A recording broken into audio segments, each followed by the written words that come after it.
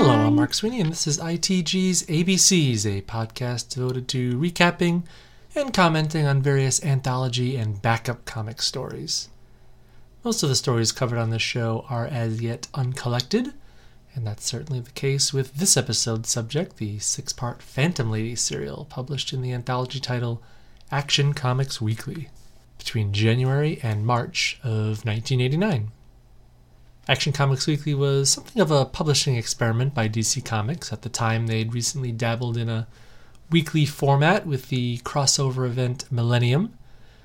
And I consider that event, if nothing else, a well-planned and, from a publishing or editorial perspective, a well-executed success.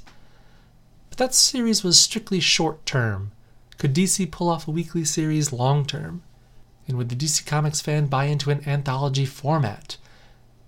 They'd pumped out loads of these for decades, but at that point, 1989, DC hadn't put out an anthology book in quite a while. And if there was interest, would those fans want to pony up the $6 a month at a cover price of $1.50 each to follow a small variety of short features? Could DC pull it off? Well, I guess the answer is yes and no. The Action Comics Weekly experiment lasted almost a year before reverting to a strictly Superman solo starring book. But almost a year, that's a significant amount of time. It's something. Though DC wouldn't try another weekly comic for about another 20 years when they hit pay dirt, in my opinion, with the popular and mostly excellent series 52. Now, the features during Action Comic Weekly's run were a mixed bag, in my opinion. I think the charming Phantom Lady serial, which I'll be recapping this episode, was one of the more readable features, along with Black Hawk, Wild Dog maybe, and the Green Lantern one was okay. I'd really like to give Secret Six another shot, as I've fallen in love with the artwork of Dan Spiegel since my last aborted attempt to read it probably 15-20 years ago. But this episode's all about Phantom Lady, and in the grand scheme of things, this is the second character to be called Phantom Lady.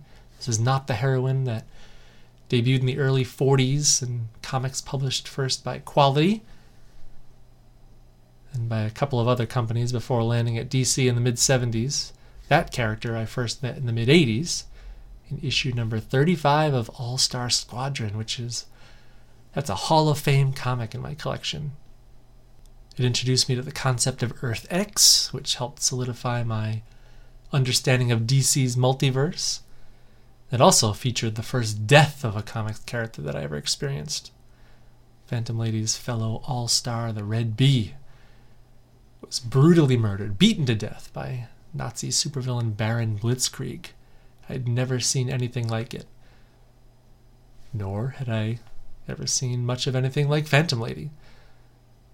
Now, the character stands out.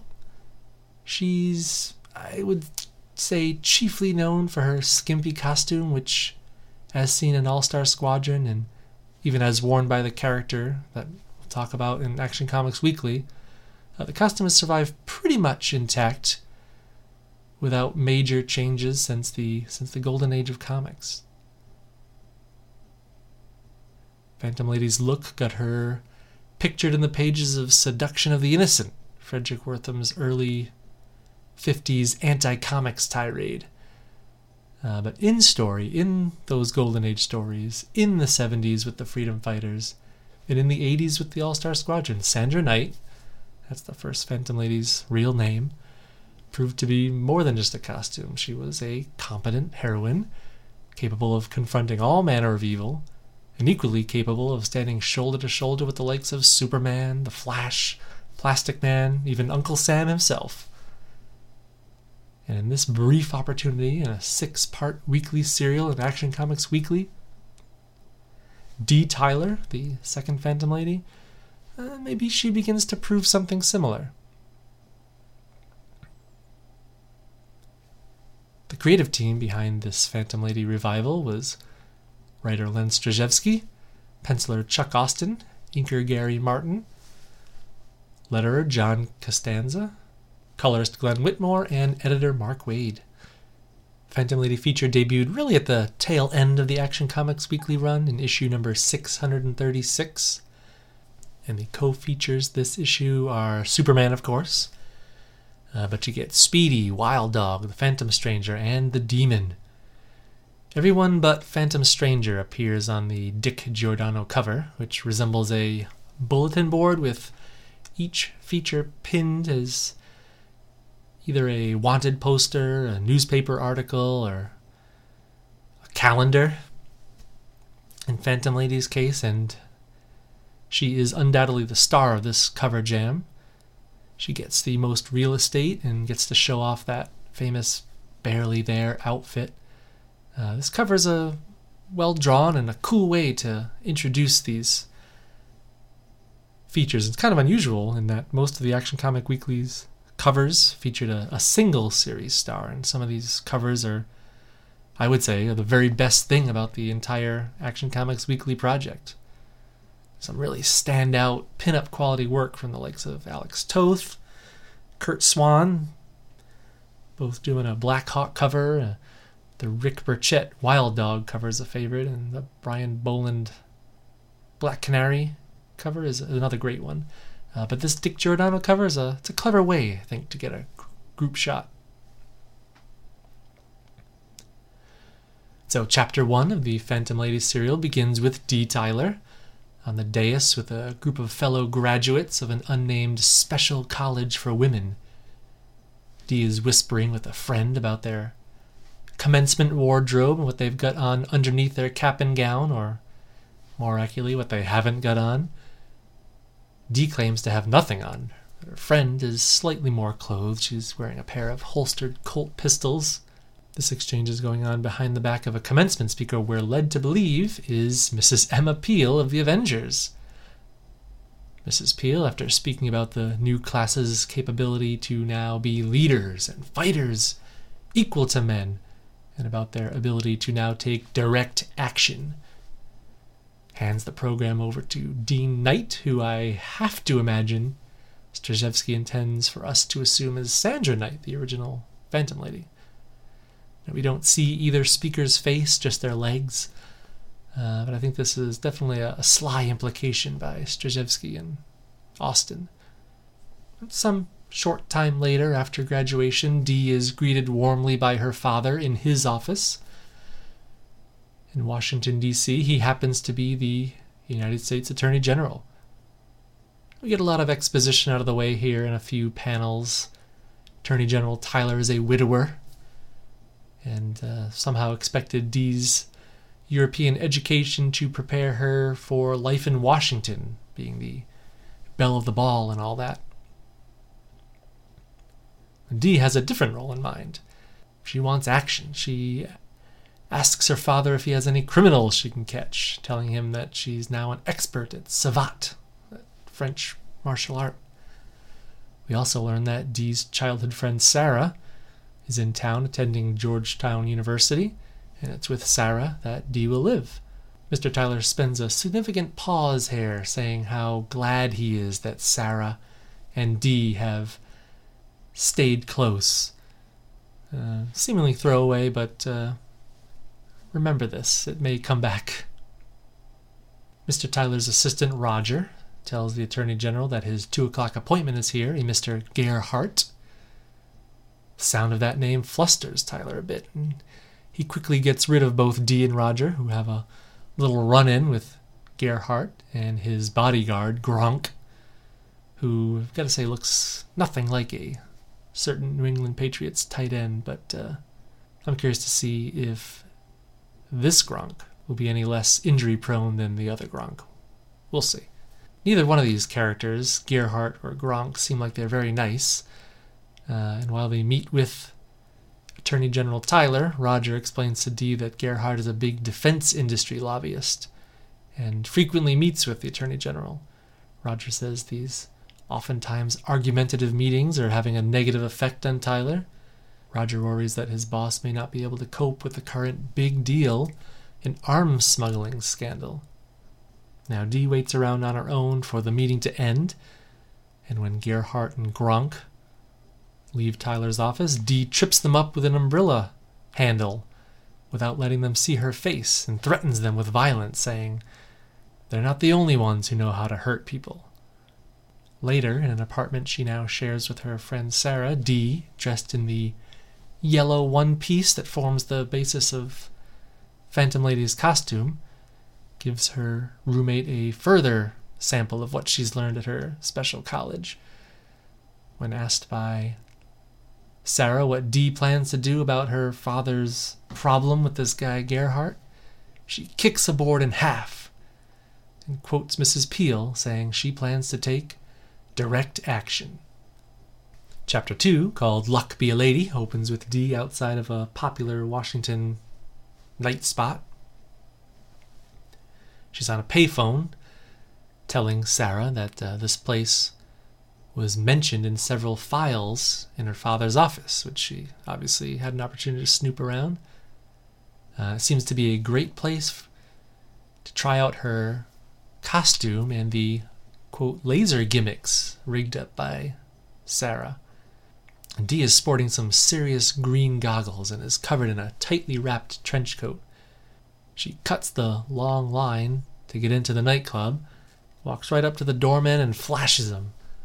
Now, we don't see what the coat is hiding, but the suddenly wide-eyed bouncer lets Dee right through. And the page 2 splash reveals all.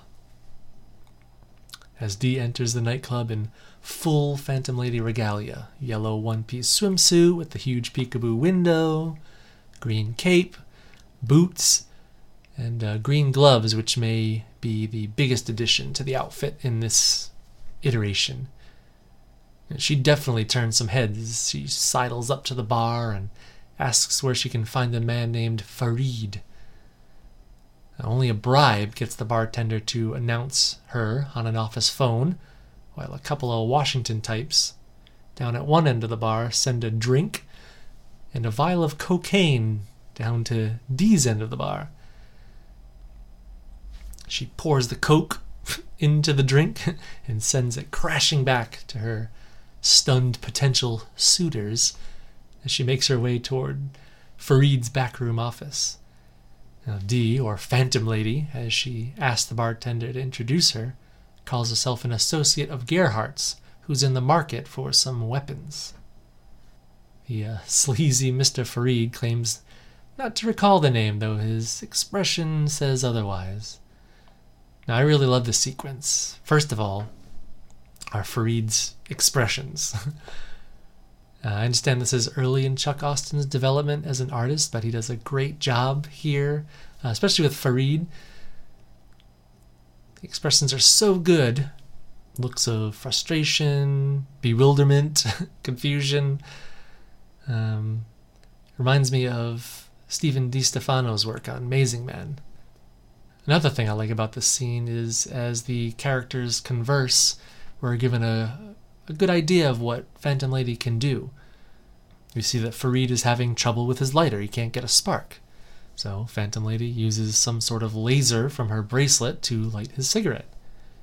And when Farid gets a little too handsy, we see that he was just about to fondle a hologram produced by a Sarah-designed amulet.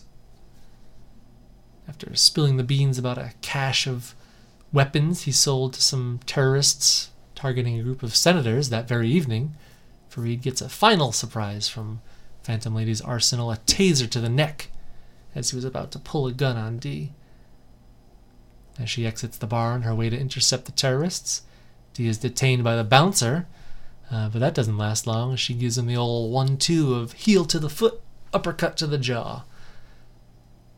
She hops into a nearby cab, telling the driver to step on it. And he's only too glad to oblige, driving Dee right into Chapter 3, called Toast of the Capitol. Dee's cab finds its way to said Capitol building, and she jumps out, running right into Roger Richter, her father's assistant. In this collision, she loses her goggles, and Roger recognizes her right away. The poor cabbie, he just wants his fare. But this little group is greeted by a pair of ski-masked goons holding a couple of senators at gunpoint, right on the steps of the Capitol building. That's ballsy. And this group is escorted by a giant robot-looking thing. Looks to me like an early Tony Stark reject. Roger notices that this robot, actually a suit of armor called a Unitank, and the pistols the goons are using to make off with the senators are some experimental weapons that are as yet untested, and they're connected to this big deal Roger was referring to earlier, this arms smuggling case.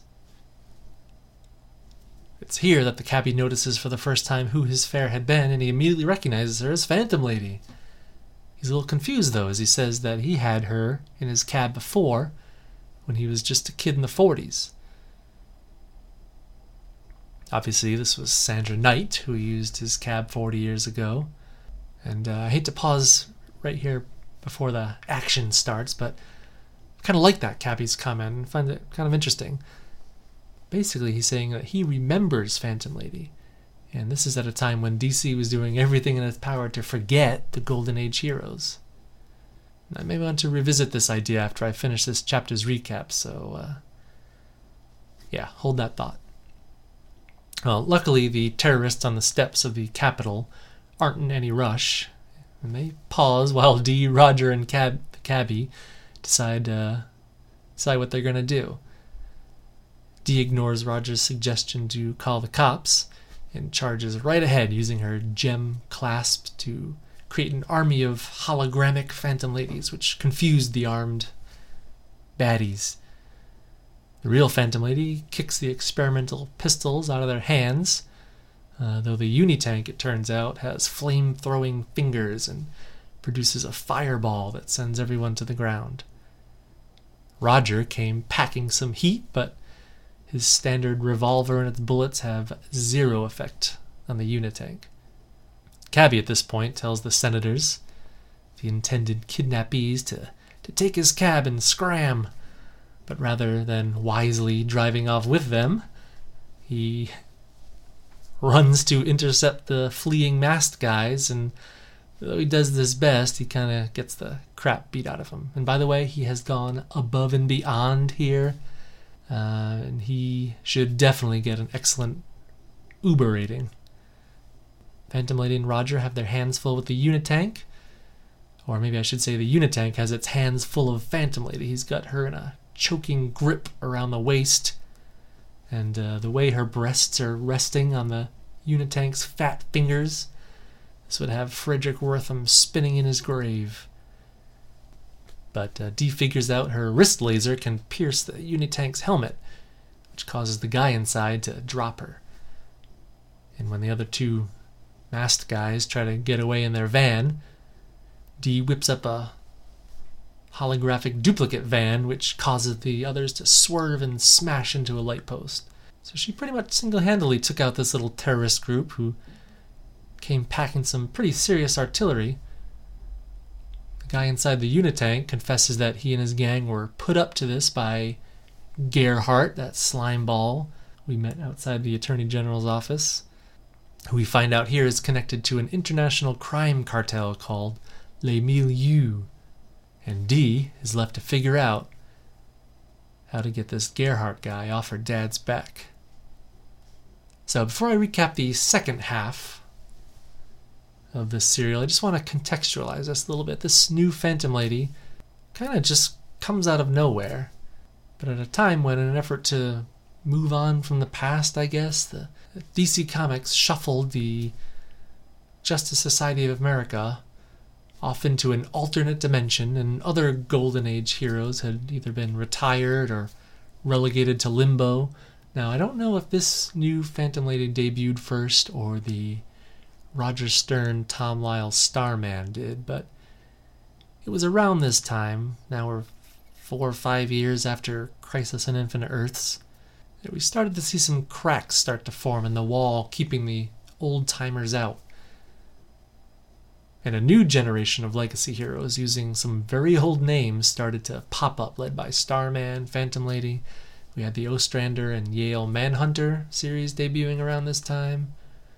And within a couple of years, we'd see another wave with the Ray, Black Condor, and even a short-lived revival of the Justice Society itself, written by Phantom Lady's own Len Strazewski. He obviously had an affinity for and a respect for DC's Golden Age heroes. And these books, all of them carrying at least the name of an old hero, none of them really lasted very long, but they would help bridge the gap to James Robinson's Starman series, which in many ways I think is a perfect superhero story with the way it both honors the Golden Age past, but also presses forward. The way the hero reluctantly accepts the mantle of a legacy hero, something that DC seemed uncomfortable with for a few years. And this hero survives both a shaky start and a series of learning experiences and a maturing process that gets the hero to the point where he can gracefully hand off the mantle to the next generation. And of course, the Starman comic dovetails nicely into the James Robinson, Jeff Johns JSA series, which was a real renaissance for some Golden Age goodies like the original Flash, original Green Lantern, Wildcat. And this series continued to bridge that gap between the best of the old and with hope for the new. I like to think that the seeds of that renaissance were planted by Strazewski and Austin and others in stories like this. Now, there's no official acknowledgement of the Golden Age Phantom Lady in this serial. Dee's Phantom Lady identity just seems to spring forth fully formed, with no direct connection to Sandra Knight, apart from the wardrobe and bits of the arsenal, and the implication at the beginning of the story that Sandra Knight was head mistress of Dee's special school. And I think this may have been borne out and confirmed in later years.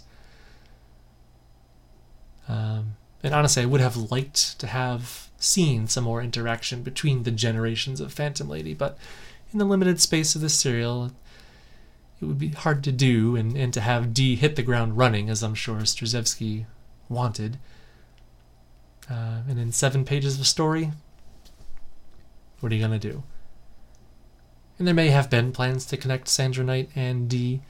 Had this story come out 4 or 5 years later, when DC couldn't help themselves and encouraged all kinds of legacy connections between characters, you can bet there'd be more holding the stories of Sandra Knight and Dee Tyler together. And with a surname like Tyler, I'd further bet that Dee would end up being Rex Tyler, the Hourman's either niece, cousin, daughter, real daughter, who knows. But of course, none of this was to be. Anyway, how will Dee handle the conclusion to her very first adventure? Well, let's find out in Chapter 4. Hey, I'm Jen. And I'm Sean. We're here to tell you about our podcast, Worst Collection Ever. And this is the show where we tell you about the worst comic book collection in existence. And it just happens to belong to us. We have some of the worst comics from the 70s, 80s, and 90s. They're bad. Terrible. They're not worth anything. No good. Why do we own them? I own a number of issues of Terror Inc. and Guy Gardner. Basically, we go around to local comic book stores and we buy everything we can out of dollar boxes. We tell you about the weird stuff in them. We tell you about stuff that's related to them. We go into tangents. And we're very uninformed, so... Oh my god, totally. But totally check out our podcast because you'll hear us just talk and joke about Marvel books and DC books from God only knows when. That's right. It's our show, Worst Collection Ever, every Tuesday on iTunes, Stitcher, anywhere you get your podcasts. Download, rate, subscribe, tell a friend. It'll be good and terrible, but good. So, Chapter 4 of the serial, called Belle of the Ball. This is in issue number 639 of Action Comics Weekly. And this issue sports the only other Phantom Lady cover. This one done by Kevin Nolan. This chapter opens with Dee checking out the newspaper coverage of her exploits thus far while she plans her next move with Sarah. The article she's reading refers to her saving the vice president, so I guess he was one of the pair of hostages on the steps of the Capitol. Phantom Lady's late notoriety is actually helping Dee's plans, as her next move is to crash a masquerade ball thrown by Gerhardt. And Dee and Sarah are expecting a whole crowd of Phantom Ladies, inspired by the popularity of this new folk hero. In fact, to further preserve her anonymity, Dee plans on using a hologram of a clown to hide behind, if she needs it. Here, Sarah refers to her graduate education, which is where she somehow learned to create these sophisticated images. Roger is escorting Dee to the ball. He's dressed as some kind of cross between Roy Harper's Speedy and William Shakespeare, or maybe he's just cosplaying the Inferior Five's White Feather. I don't know. But when they arrive, sure enough, just about every woman guest is wearing a Phantom Lady outfit. And here, Chuck Austen sneaks in Hobbes of Calvin and Hobbes into the party. They run into an old friend of Dee's, Marie. This was the pistol-carrying fellow graduate we met in the first chapter. And she's packing those Colts again tonight, and she's ready to have some fun, or maybe cause a little trouble. And Marie, like most other women there, is cosplaying Phantom Lady. And this one I think about as a very interesting use of Phantom Lady's greatest power, which is, let's face it, her look.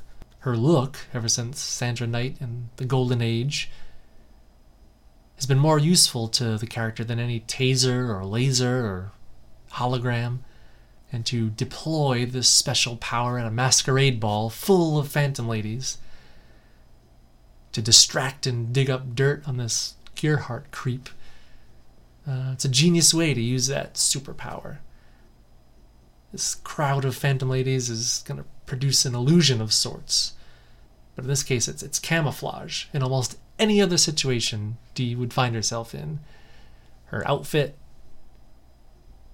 her physique, she would stand out. And her costume would be providing another kind of distraction. But here at the party, the effect of her look is amplified to the point of, it's almost like interference. When Dee, Roger, and Marie are greeted kind of rudely by their host, Mr. Gerhardt, and he's got Gronk tagging along, Roger covers for the girls, saying that they're new assistants in his office. And when the trio catch Gerhardt with Dee's father, who's at the party and dressed in a ridiculous cracked egg costume, and then they see Mr. Tyler hand over a folder to Gerhardt, Dee sends Roger and Marie on distraction duty while she follows Gerhardt, Gronk, and the Attorney General back to Gerhardt's office. From outside the office, she overhears a heated exchange. Tyler tells Gerhardt that he's given him what he's wanted, the folder, and he demands that Gerhardt give over the photographs. But Gerhardt isn't ready to play. Whatever hold he has on the Attorney General, he wants to keep it. Keep him on the hook a while longer. Well, Tyler's had enough. He pulls a gun on Gerhardt, but he immediately gets clubbed by Gronk, who's fittingly dressed as a caveman. Now, Dee's heard enough. She interrupts the beating, using her clown hologram to pose as a lost guest looking for the bathroom. This interruption causes Gronk to leave the room, but Gerhardt lingers over Tyler's beaten body, thumbing through the file. But Dee sneaks in, now as Phantom Lady, tases Gerhardt, and helps her father toward the exit. They're stopped right at the front door by a pistol-wielding Gronk, but Marie, wielding those Colt pistols, shoots the gun right out of Gronk's hand. And in the car, with Roger accompanying her father to the hospital, Dee, now knowing that her father's being blackmailed, he's being forced to turn a blind eye to Gerhardt's gun smuggling, she vows to return to the Gerhardt mansion in the penultimate Chapter 5. And this chapter, called The Lady of the House, opens with Dee pole vaulting over the barbed wired walls of Gerhardt's estate at night. And here she's sporting some night vision visor, no doubt invented by her genius pal Sarah. Where did she get all these wonderful toys?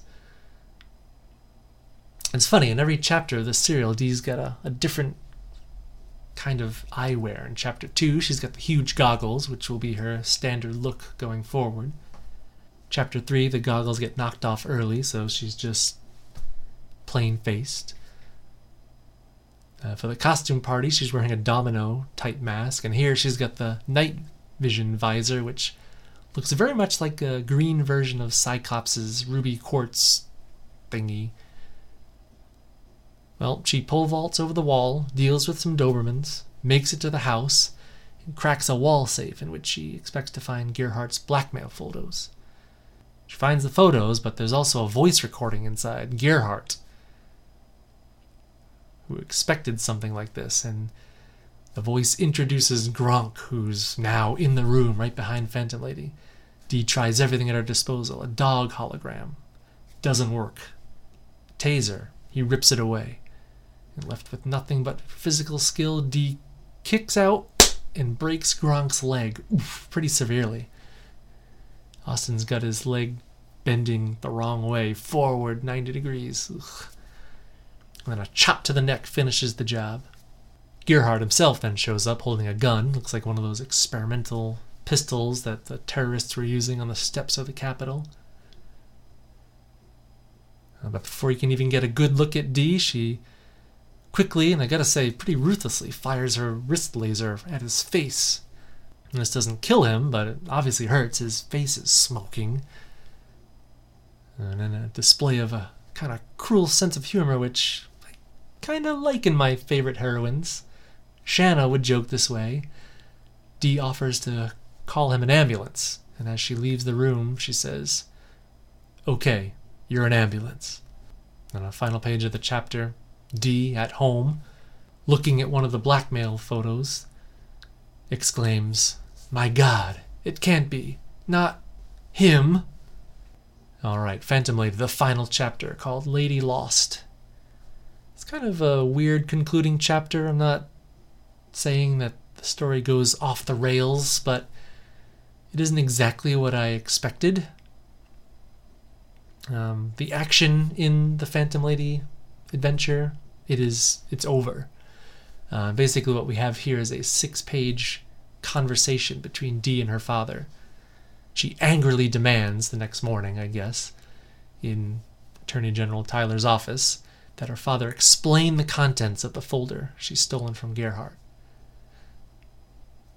Mr. Tyler's surprised, first, that his daughter has somehow gotten hold of this blackmail material, but also at the bruises and bumps that she's received in obtaining said documents. There's a special emphasis when Tyler compares Dee to her deceased mother, calling Dee ... so resourceful. The photos show a very young Tyler present at a KKK lynching of a young black man. It turns out Tyler's older brother, Bo, who Tyler looked up to very much, was involved with, in charge of this lynching, and Tyler, the reluctant younger brother, his silence was bought with the taking of these photos. So he's really been blackmailed twice by these pictures. And Tyler's brother is now affiliated with the crime cartel Les Milieux, and it's he who forwarded these incriminating pictures to arms lobbyist Gerhardt. So news of an uncle comes as a complete shock to Dee, as does, understandably, her father's out-of-nowhere association with such a despicable group as the KKK. After the lynching, Tyler explains that he ran away, joined the Navy, met and fell in love with Diana, a student at the special college that Dee ended up attending. Tyler and Diana were married, and together they began shaping Tyler's career in law and justice as a sort of penance for his past. When Dee was small, her mother passed away, and now, obviously, Tyler's past has come back to haunt him. And Dee tries to console her father, saying that everything will be okay. Now they have the pictures. It's her job now to take care of him. But he's, at this point, is done covering up. It's time to come clean. And in the last page epilogue, We see Gearhart on the phone. He's wearing a pair of shades. He tells whoever he's talking to that the Tyler case is closed. The Attorney General has resigned. But there's the matter of the woman who helped him. And she seemed familiar to Gearhart. He orders that word be spread throughout Les Milieux. If she's ever seen again, she's dead. And he removes his glasses to reveal some pretty severe burns around some obviously now blind eyes. Parting gift from Phantom Lady. And for added emphasis, Gearhart punches through a glass window and repeats, "Dead!" And we readers are asked if we want to see more Phantom Lady, write in and let us know. So yeah, the last chapter in a 6-part serial with so much exposition and little action, this felt a little odd. So much explanation was saved for this finale, and despite the shock at Attorney General Tyler's revelation of his association with the KKK, I wish some of the sordid details of Dee's father's life had been kind of teased out or parceled out in previous chapters, though now that comment early in the first chapter about how happy Tyler is that Dee has gotten along with her friend and roommate Sarah, who's African American. This does have significance and was a first hint, I guess, at a penitent Attorney General. And of course, the horrific depiction of a lynch. Lynching doesn't help make this an easy read. In fact, it's a pretty difficult read as the wrap-up to the serial. So that's it for Phantom Lady 2's very first and only solo adventure. And as I said before, despite a dodgy final 6th, I find it to be overall one of the more enjoyable Action Comics Weekly features. It's obvious that Strazewski had a lot of ideas for the characters, some of them seeming to get short shrift with the way this serial was doled out 7 pages at a time, the connection between Sander Knight and the Tylers, history and students of Dee's special college, Sarah's background and her amazing ability to come up with Dee's arsenal, and then the matter of Bo Tyler and the coming war between Les Milieux and Phantom Lady. All these topics, I think, could have nicely filled out an ongoing monthly series, but if anyone wanted to see these things explored, I guess they didn't write in to let DC know. Now, Phantom Lady became one of those characters who turned up here and there, never joined a team or anything, showed up in a lot of group shots. She did rate an entry in the loose-leafed Who's Who, which is definitely where I first saw her.